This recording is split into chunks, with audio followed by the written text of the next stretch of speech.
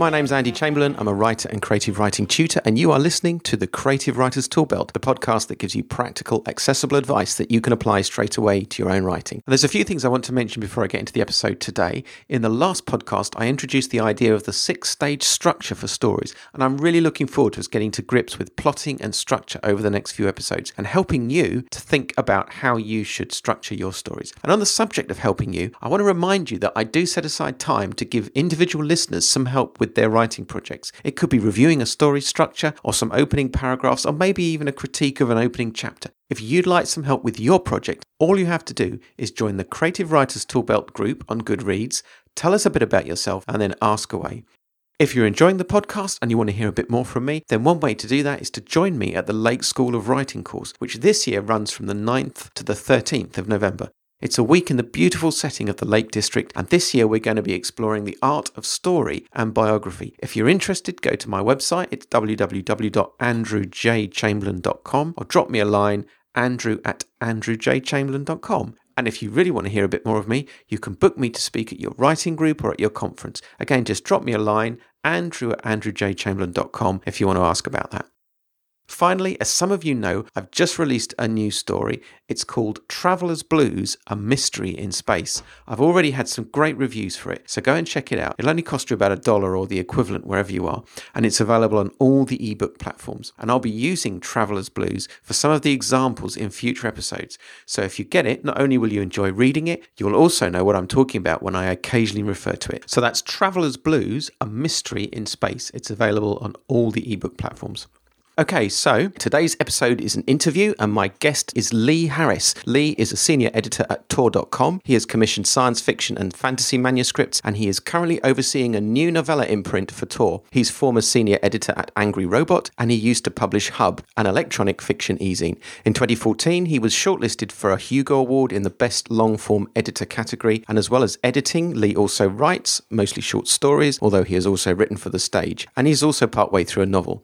So welcome to the Creative Writers Toolbelt, Lee. Oh, thank you for having me, Andy. It's great to have you with us. I'm going to get straight into the questions. What is it that first drew you to science fiction, and what is it that you love about it? The first part of that question, what drew me to it, I think is actually quite a difficult question to answer. I'm in my mid to late 40s at the moment, and I started reading at a very young age, so trying to remember that far back, specific books that I was reading when I was 6, 7 years old is quite difficult. I started off reading, I think it was probably adventure stories rather than science fiction and fantasy, things like The Three Investigators and The Hardy Boys, and I was an avid reader right from a very young age. I couldn't get enough of it. Anything that was put in front of me I would read, and I would happily take an entire day off school and lie in bed pretending to be sick just so that I could start and finish a couple of books. In terms of science fiction fantasy, I don't remember which were the first ones that I read. I probably started off, I think it was Heinlein.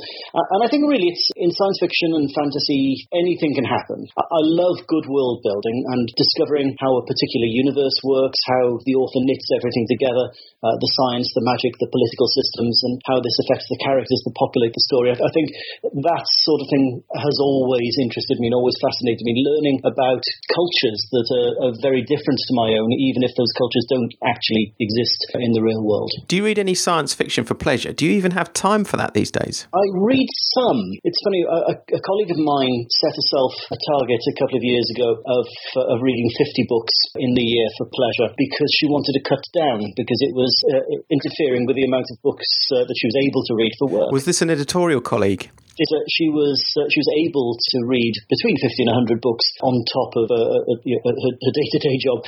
I've never been able to read that amount. Well, certainly not since I've been working in editing. And I realised 3 years ago, I think it was, that year, 2011, 2012, whenever it was, I read 3 books for pleasure. And so I set myself a target the following year of reading 12, and I just about hit it. And then I set myself a target of reading, I think it was 18. And I just missed that. And then I realised that setting myself targets was taking part of the fun out of it. And anyway, I was getting to read great books because of the job I was doing. But I do find that these days I tend to read fewer fiction books for pleasure than I used to, but I read a lot more non-fiction than I did. I'm currently reading Anthony Beevor's Second World War book. I recently read the Sarah Silverman autobiography, and I'm reading. I just finished there's a collection of David Mitchell essays that I think it was from the Independent. So different things. Sorry. There's a maths book that I just started reading as well. A maths book. Okay. A maths book, yeah, I know. Now, currently you are working for Tor.com, but I don't think you started out doing that. Can you tell us a bit about the kind of things you've been doing since you left school? Oh, okay. How long is this podcast?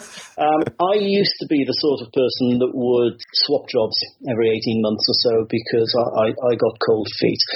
It was a running joke between me and a friend of mine who would call me up on a 2 or 3 monthly basis and say, "What job are you doing this week, Lee?"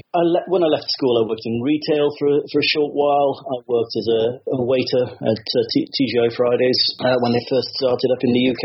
From there, I became an actor for a few years, something that I always wanted to do, and really, really enjoyed it. I thought I was reasonable at it, but I never really had the absolute hunger that you have to survive in that world. So I moved around during the acting phase, or coming toward the end of the acting phase. I was a cocktail bartender in a cocktail bar in London, and in 1993, actually, I became a finalist in the Cocktail Bartender of the Year Championships. I worked as a communications executive for an insurance firm. I worked for Xerox for a short while, and for a few years I co-ran and directed for the UK's only professional genre theatre company. So, a fairly eclectic. Yeah, eclectic is the word that springs to mind. Do you think you've now found your vocation? Oh, I have, yes. I started up a short fiction magazine called Hub, and that lasted for 2 issues as a print magazine. It lost a fortune. It sold well enough, but we just couldn't attract advertising for it. And so we took it online, and it lasted for about 150 issues as an online magazine. But it was a Hub magazine that brought me to the attention of Mark Gascoigne, who founded Angry Robot. He was looking for somebody to join him on this adventure, and recognised that the amount of work it takes to put out a weekly short fiction magazine was really the sort of thing he was looking for in his assistant, somebody who just had the attitude of, well, let's just get on with it. And it was very, very, very soon into my time with Angry Robot that I realised that this is what I should have been doing all along. Okay, so now you have indeed found your vocation. And thinking about you as an editor, you must see a lot of manuscripts. What is it that makes you keep reading something that comes across your desk? I think that's quite easy for me. I think it's the voice, the style. It's the author's confidence in their authority. If the author is confident in their own voice, and they have to be technically competent as well, of course, that's usually enough to make me want to continue reading at least a bit further. Beyond that, of course, there has to be a compelling tale. I look predominantly, I think, for interesting characterization first and foremost, followed by plot and storyline. Other editors look at things in completely different ways. Some people will be interested in storyline predominantly with character, the fleshing out of characters of secondary interest. For me, the characters have always come first. If you want to draw me in, give me characters that I can't stop reading, doing things that I can't stop thinking about. And is there anything that you've read recently that's made you think, wow, that is a great story, I must publish this? Oh, yes. Yes, so many things. The beauty about the stage we're in with this novella line at the moment is that everything is up for grabs. Our first books come out in September of this year, and so we're just reading at the moment. We're editing the books that we've already acquired, of course, but we're just being inundated with some fantastic manuscripts by debut writers, by more experienced writers, by some very well-known writers. And some of the books that have come across my desk, I've just completely fallen in love with. There's a book that's coming out next year, which I've just got back the author's second draft. It's called Every Heart a Doorway, Every Word a Prayer by Seanan Maguire. And it is just the most beautiful piece of writing. And there are books by debut writers that are coming out. Our first novella, The Sorcerer of the Worldeeps, by Kaya Shanti Wilson. Again, just astonishing world building in that, but backed up by a great story. I can't tell you how wonderful it is to be able to come into something fresh, new imprint, and to be able to look at books and think, yes, that book is something that I want to help define the work that we're doing at the moment. So it's incredibly exciting. And thinking about creative writing more generally, beyond the science fiction genre, are there important lessons that aspiring writers in any genre should learn? Yes. Well, I guess if we're talking about the craft of writing, then going back to something I said earlier, to find your voice. You might have to write a couple of trunk novels or dozens or more short stories before you find it. Or you might find it a lot sooner. It varies hugely from person to person. But try to tell your story in a way that only you can tell it. Don't mimic somebody else's style. And if you inadvertently find that you are doing that, go away, write something else in a different genre or in a different field completely. Maybe go write some non-fiction, write some reviews, and then come back to your own story with your palette cleansed. But finding your voice, finding the chords that resonate with your readers, that make them pick up your book and without even looking at the cover, start reading, think, okay, this is a book by John Smith. I know this work. That's, I think, very, very important. If we're talking about the business of writing, which is a completely different thing, then my number one tip for not getting dismissed at the first hurdle, this is a real bugbear of mine. If you don't want your submission to be binned straight away, whether you're submitting it to an editor or an agent, read the submission guidelines first. Now, you're laughing. That might sound obvious to you. It is obvious. Congratulations, you've already beaten 50% of your fellow submitters. I once had a submissions call for fantasy novels, and I wanted epic fantasy. I wanted kingdom-based fantasy. I wanted the sort of fantasy that you get your fix from George R. R. Martin or Gemmell or any of the people that wrote big, massive tales. And of course, somebody sent me a 50,000-word Batman novella. So yes, that wasn't read, and he actually sent 4 other stories along with that, and none of those were even glanced at. Okay, that's the lesson there. Check the submission guidelines. And of course, they're all slightly different for each publisher. They are all slightly different, partly because everybody's looking for something different themselves. We've talked about voice. Interestingly, what you're saying there has reminded me of something that I read recently that Stephen King is supposed to have said. Apparently, he says that people come back to buy a book from a particular author, not because of character or setting or plot, but because of voice. So Stephen King says that the reason why people buy books at all is because of voice. And that's what brings people back again and again to the same author. Yeah, absolutely right. And the people like Stephen King, I think a great modern example would be Chuck Wendig, who I can pick up a Chuck Wendig book, and it doesn't matter whether he's writing YA, whether he's writing urban fantasy, whether he's writing a dark or a dark fantasy or horror. I know, because I enjoy his style, I know that this is a book that's going to be of interest to me. Yeah, I think King's absolutely right there. And I think I'd be foolish to say that pretty much anything that King has to say on the craft of writing is wrong. He's kind of a genius. He's sold a few books, I guess, hasn't he? He's done all right. No, he's not done too bad.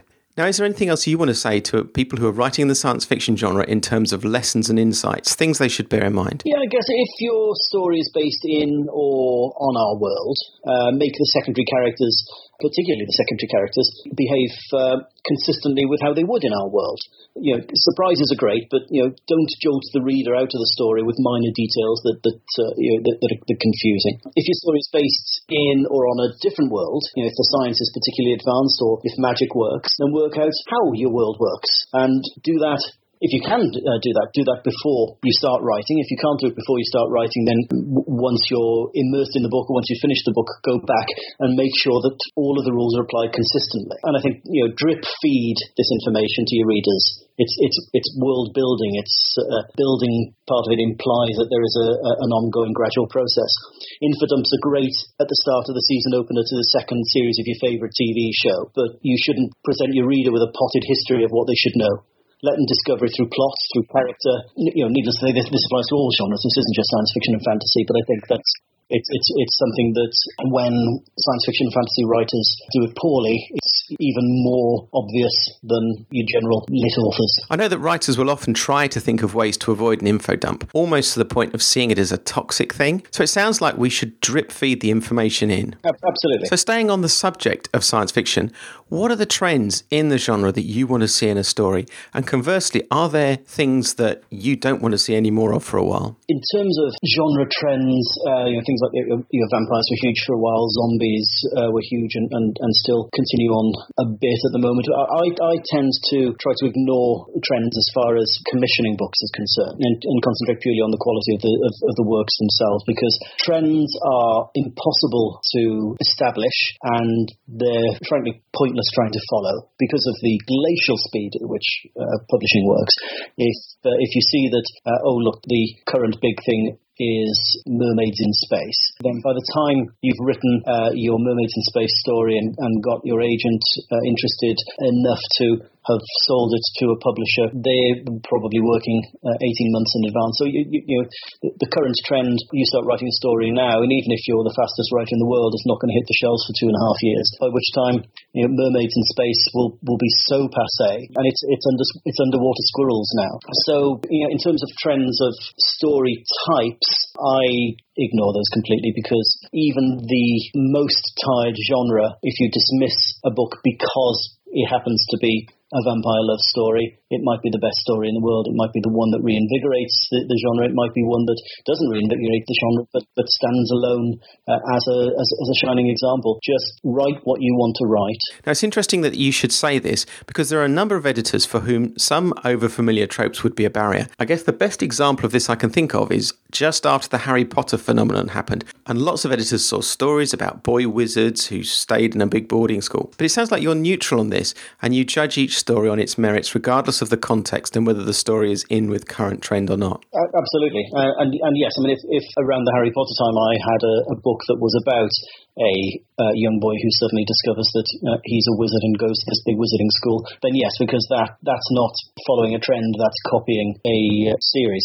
But yeah, I love to be surprised, and I love to be surprised by things that you think there might be too much of, but as well as things, perhaps it's very difficult to find a book that's one of a kind, but surprise me. That's what makes my job interesting. That's what's going to make me sit up and take notice of your manuscript. It's not because it's completely original, because that's almost impossible these days to do, but because you've made it compelling because of your voice and the characters that you put in and the situations you've put them in. So are there directions that you'd like to see science fiction go in now and explore?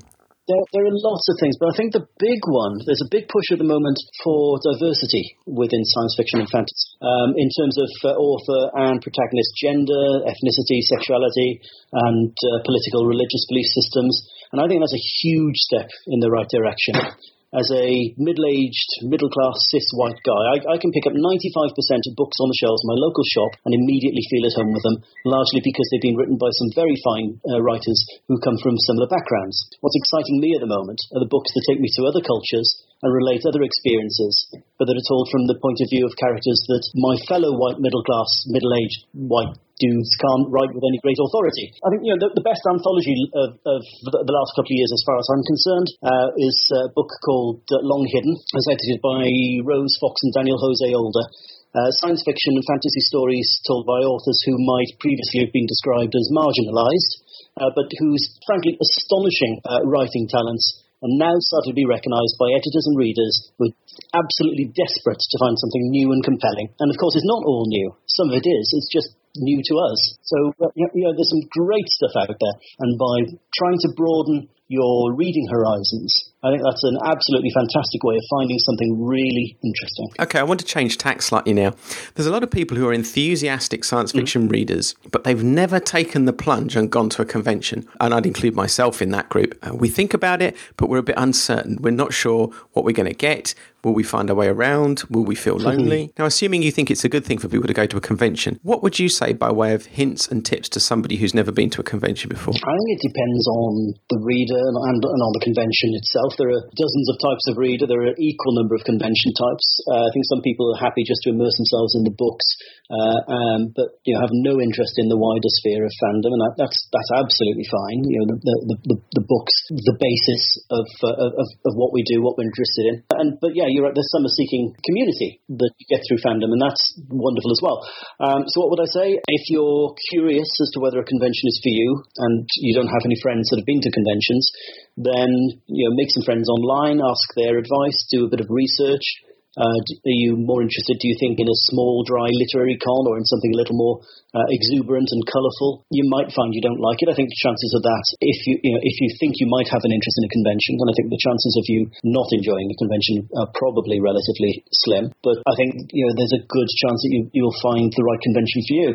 But people have a huge variety of preconceived notions about what conventions do, what they're for, and the type of people that go to these. I remember the first convention that I ever went to was a fantasy con in Nottingham, and I remember when I was going to this, my wife was so embarrassed that I was going to a fantasy convention. She was trying to think of a thing to tell her friends if they asked where I was that weekend. I think she settled on he's in prison for fraud because it was less embarrassing to her. But really, conventions are just populated by people like us who love books, who love television, who love film, who love comics, who just want to talk about the things that they love with other people that love the same things. It's wonderful. I go to a number of conventions every year. I'm very, very. It can be a little expensive to go to these things, but I'm very lucky because I go for work. So I get to go to more of these things than I would if I had to pay my own way. I started going as a fan. I'm now going as a pro and a fan, but I hope I'll never lose the fun side of going to cons. Okay, so there's another question that springs to mind. How should an aspiring writer approach an editor at a convention? Should you even approach an editor at all at a convention? Okay, so the best way to approach an editor at a convention is slowly holding out a bunch of £50 notes that are held out fan fashion in front of them so they can count them before you get there.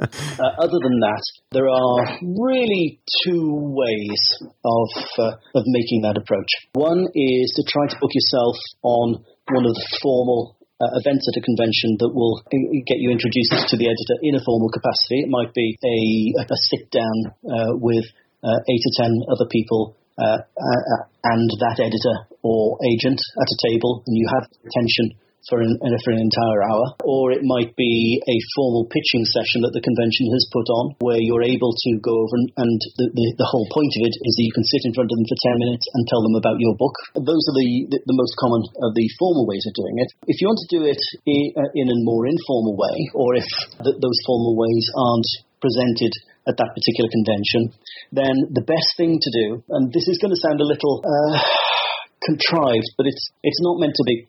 Editors and agents and publishers enjoy themselves at these conventions. And if they're not on panels or watching their authors on panels, you can probably find them in the bar. Yeah, I wondered if the bar might come into it at some point. The bar comes into every conversation you will ever have with anybody who works in publishing.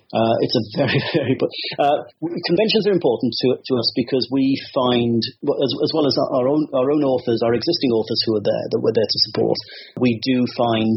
occasionally new authors that we end up publishing and becoming great friends with. But the point I'm about to make is that one of the best ways to get to know an editor or a publisher or an agent is simply to be a normal, interesting human being and have normal, interesting conversations that don't start with you holding out a brown manila envelope and saying, have a look at my book. If publishing, not like any business, but certainly like most businesses and most businesses that I've been involved in, publishing is all about relationships. People want to work with people that they like, and the best thing about conventions is that it gets you up close and personal with all sorts of people from all sorts of walks of life.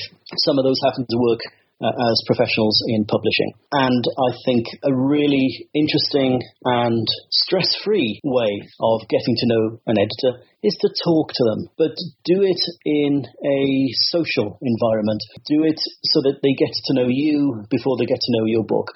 I've bought books from people that I've met at conventions or have met online because I found them interesting. And because I found them interesting, I believed that I might find their writing interesting, because interesting people write interestingly. It's very strange, that. But certainly don't doorstep people, don't interrupt conversations they're already having, but make yourself known to them. Offer to buy them a drink. They might say no, they might not. So it sounds as though basically the normal social rules apply. You do the kind of things that you might do when you meet somebody new in any situation. Absolutely, yeah, completely. And the thing with conventions is that you'll find, certainly with the smaller conventions, it's easier to run into the same people time and time again. And so it's like the developing of any relationship. It can be an ongoing process, and it might well be that an editor or an agent asks you about your book. I had an author that I met online. We found the same things interesting. I didn't always agree with his opinion on things, but we started talking on Twitter, and I found I was having great conversations with him. And then met him, I asked him about his books rather than the other way around. But developing relationships with people is so important. It might take you 2, 3, 4, 5 conventions before you start to get to know people. Don't. This is coming across as quite a cynical way of doing things, but it's.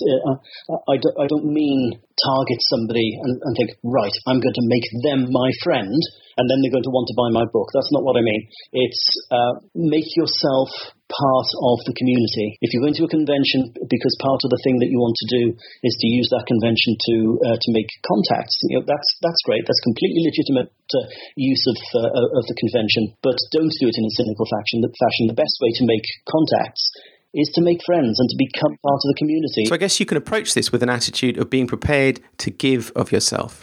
We're talking about relationships, and relationships are give and take. But as I say, don't go in with the cynical attitude of, right, by the end of this convention, I'm going to have 3 editors' email addresses. Because you might get that, but you might get it just because they want to get rid of you because you're being annoying.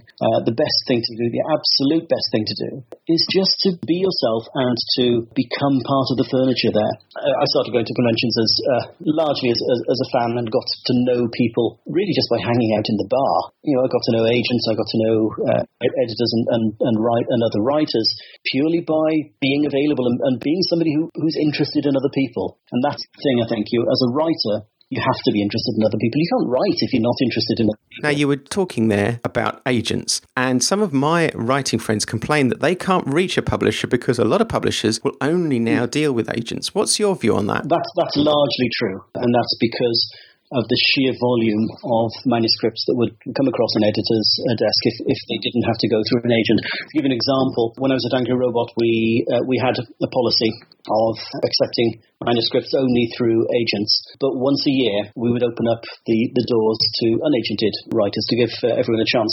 The first time we did that, we opened up the doors for a month and we had 994 manuscripts. This is novels.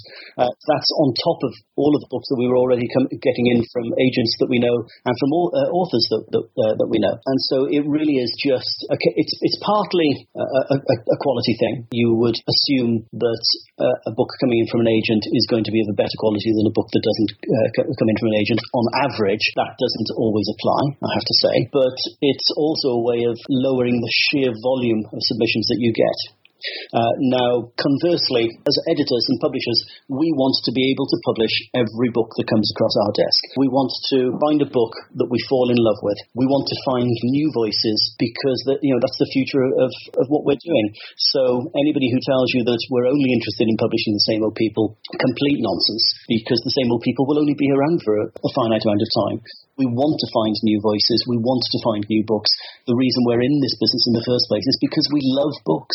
and we want to bring new voices to the world. Before I came on board last August, we had an open submissions period, which we managed to get through. We closed that then before I came on board, but we had so many in the list that lasted through to the end of the year. We also approach authors directly. We approach agents, and agents approach us. And very shortly, we will be opening up the doors again to unagented submissions. Okay, can you tell us when that will be? I'm expecting us to open the doors for unagented submissions around the beginning of May. Okay, you guys are going to be busy then. Well, I guess you're always busy. So, yeah, we're always happy to be busy. Now, I want to ask you about the issue of self-publishing. Do you think self-publishing has a role, maybe as a complement to the world of commercial publishing where you work? You know what? I think self-publishing is one of the biggest equalizers in publishing of the 21st century, and everyone can publish a book now. It's wonderful. Not everyone should, but everyone can. I'm not just talking about from the quality of work, but also the sort of work that goes into publishing a book yourself, because as a writer, if you're working with a publisher, you would hope that the publisher will take on the lion's share of the marketing, that the publisher will commission and pay for a really good cover for you, that they'll arrange distribution of your book not only online but throughout the bookstores. They'll arrange for your books to be reviewed by appropriate venues. If you're self-publishing, you don't have anybody to do all that for you, and so you either have to do it yourself, or you have to arrange for that to be done for yourself. So when I say that not everyone should self-publish, it's not just because not everybody has the quality of story inside them. It's that not everybody has the mindset, so the entrepreneurial mindset, to be able to handle all that. Some people just want to write, and that's absolutely fine too. But I think that anybody who has even a passing interest in self-publishing should at least dip their toe in the waters to see if it's for them. Now, that's a really interesting point you've made there, because it seems to me that quite often the mind you need to write, the kind of brain that you have to write, is almost diametrically opposite to the kind of brain that you have to promote yourself and to market your books. It's as if you need two brains to do different jobs. I think that can be true, but equally I think there are some people out there who have the temperament, the ability, and the sheer bloody mindedness that you need to be able to succeed at this. And there's some great people out there, and there's some great people who are doing so well at this sort of stuff that they're offering lots of really good advice. There are always going to be some evangelists who you should take their advice with a pinch of salt, but there are some people who look at self-publishing from a sensible standpoint and offer some really good hints and tips on what you should be doing, what you should be looking for, and share their experiences. I think there's plenty of places you can go to get some free advice. And I mentioned Chuck Wendig earlier. I mean, he's another great example of this. He's a hybrid author. He'll self-publish some of his books. He'll publish some of them traditionally, but he shares all his experiences on his own website, terribleminds.com. If you don't mind a little profanity, strike that. If you don't mind a lot of profanity, it's one of the best writing resources out there on the internet. It really, really is. Not just for hints and tips for writers generally, but for hints and tips for writers who are interested in self as well as traditional publishing. Okay, and that was terribleminds.com. Yeah. So now I want to talk a bit more about what you're doing. You're working with novellas now. So what is special about a novella? How do they differ from, say, a short story or a novel? Okay. Can I tell you what a novella is?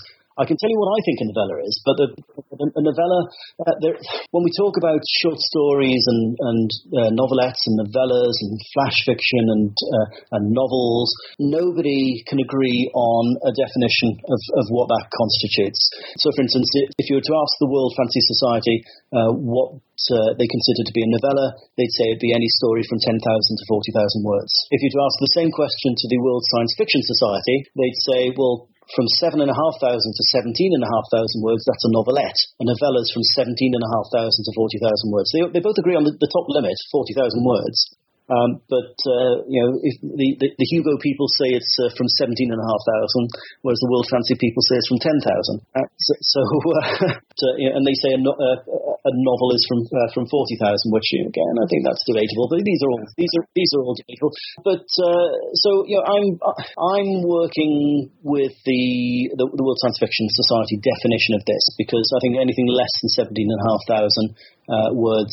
For me, that's short story territory. Interestingly, both societies would disagree on that.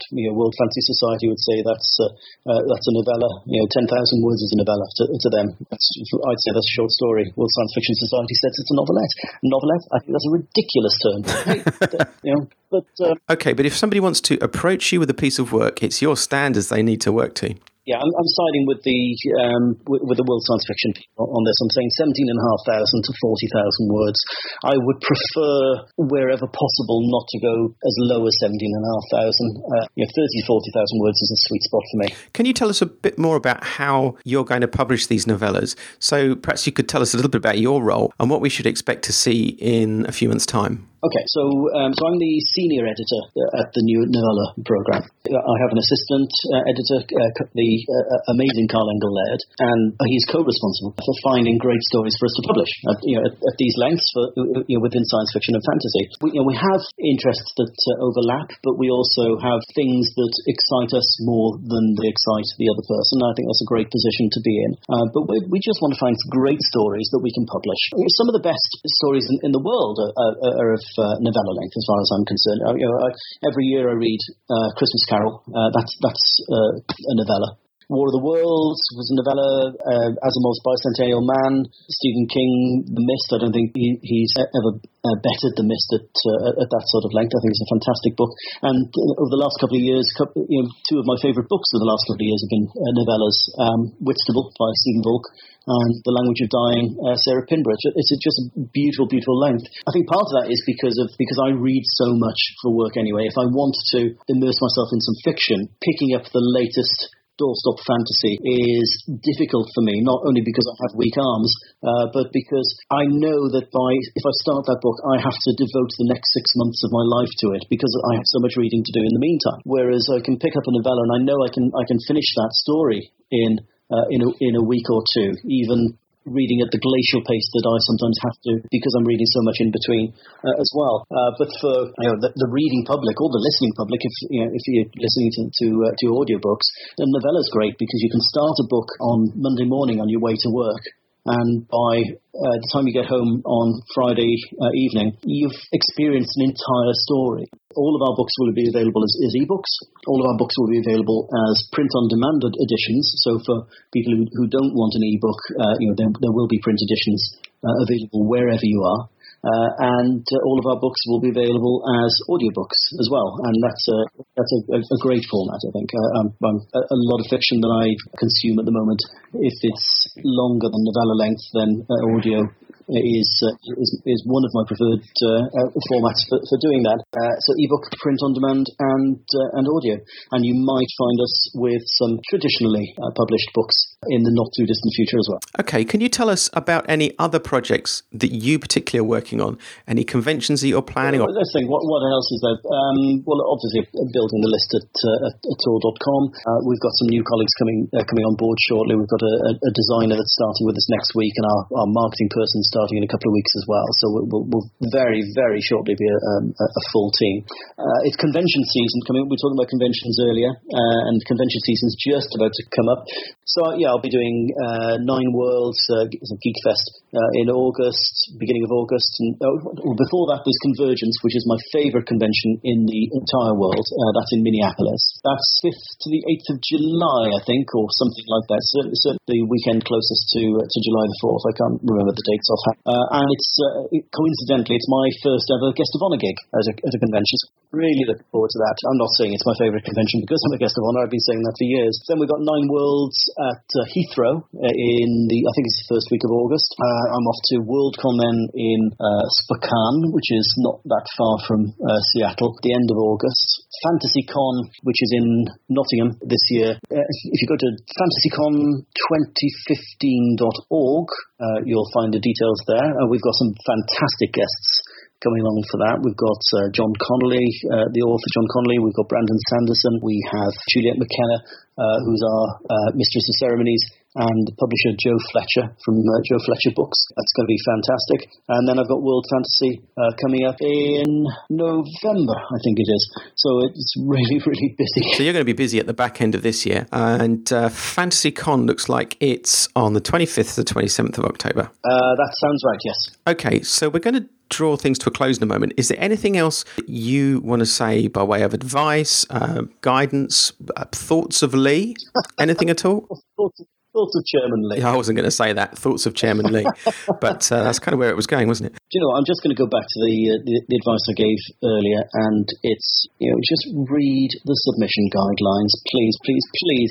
Not just for, well, in fact, it's not mainly for our sake, it's for your sake, as an author who wants to get your work seen. You'll have spent 6 months, 12 months, 24 months, 5 years, 10 years, perfecting your first book. Don't screw it all up by falling at the very last hurdle. Well, it's not the very last hurdle. Well, I guess it could be. If you've said 14-point font on the guidelines and the manuscript's 8-point font, then that's it. You're out the door. That would be true. But I think if I ever saw some guidelines that were so prescriptive that it told me the size of the font, then I would probably think, actually, that I want to submit to them. I did once have somebody ring me up at work to ask me what font they should submit in. We have seen it as writers. A lot of us know how critically important this is. We'll do whatever it takes to get the manuscript guidelines right. But I do take your point. Yeah, but if it's a physical manuscript they're wanting, fair enough, because it needs to be legible. But if it's an electronic manuscript, and if I have a manuscript that's sent in a font I don't like, at a size I don't like, I can change the font and the size of their entire manuscript in less than 10 seconds. It's not a big deal. If only all editors were as forgiving as you are, Lee. But actually, I think that is quite a good point. That, like I said earlier, this is a business, but it's all about relationships. Yes, it does come back to that point you made earlier. Okay, well, Lee, thank you very much for your time. It's been great talking to you. Thanks, Andy. Okay, thanks. Cheers. Thanks. Bye. Bye.